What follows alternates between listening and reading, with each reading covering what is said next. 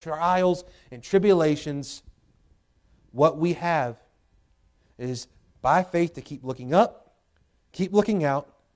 to see this labor of love being built within us, that then we are caused to have this patience, this perseverance of hope and trust in Christ. Thomas writes, these Christian virtues, faith,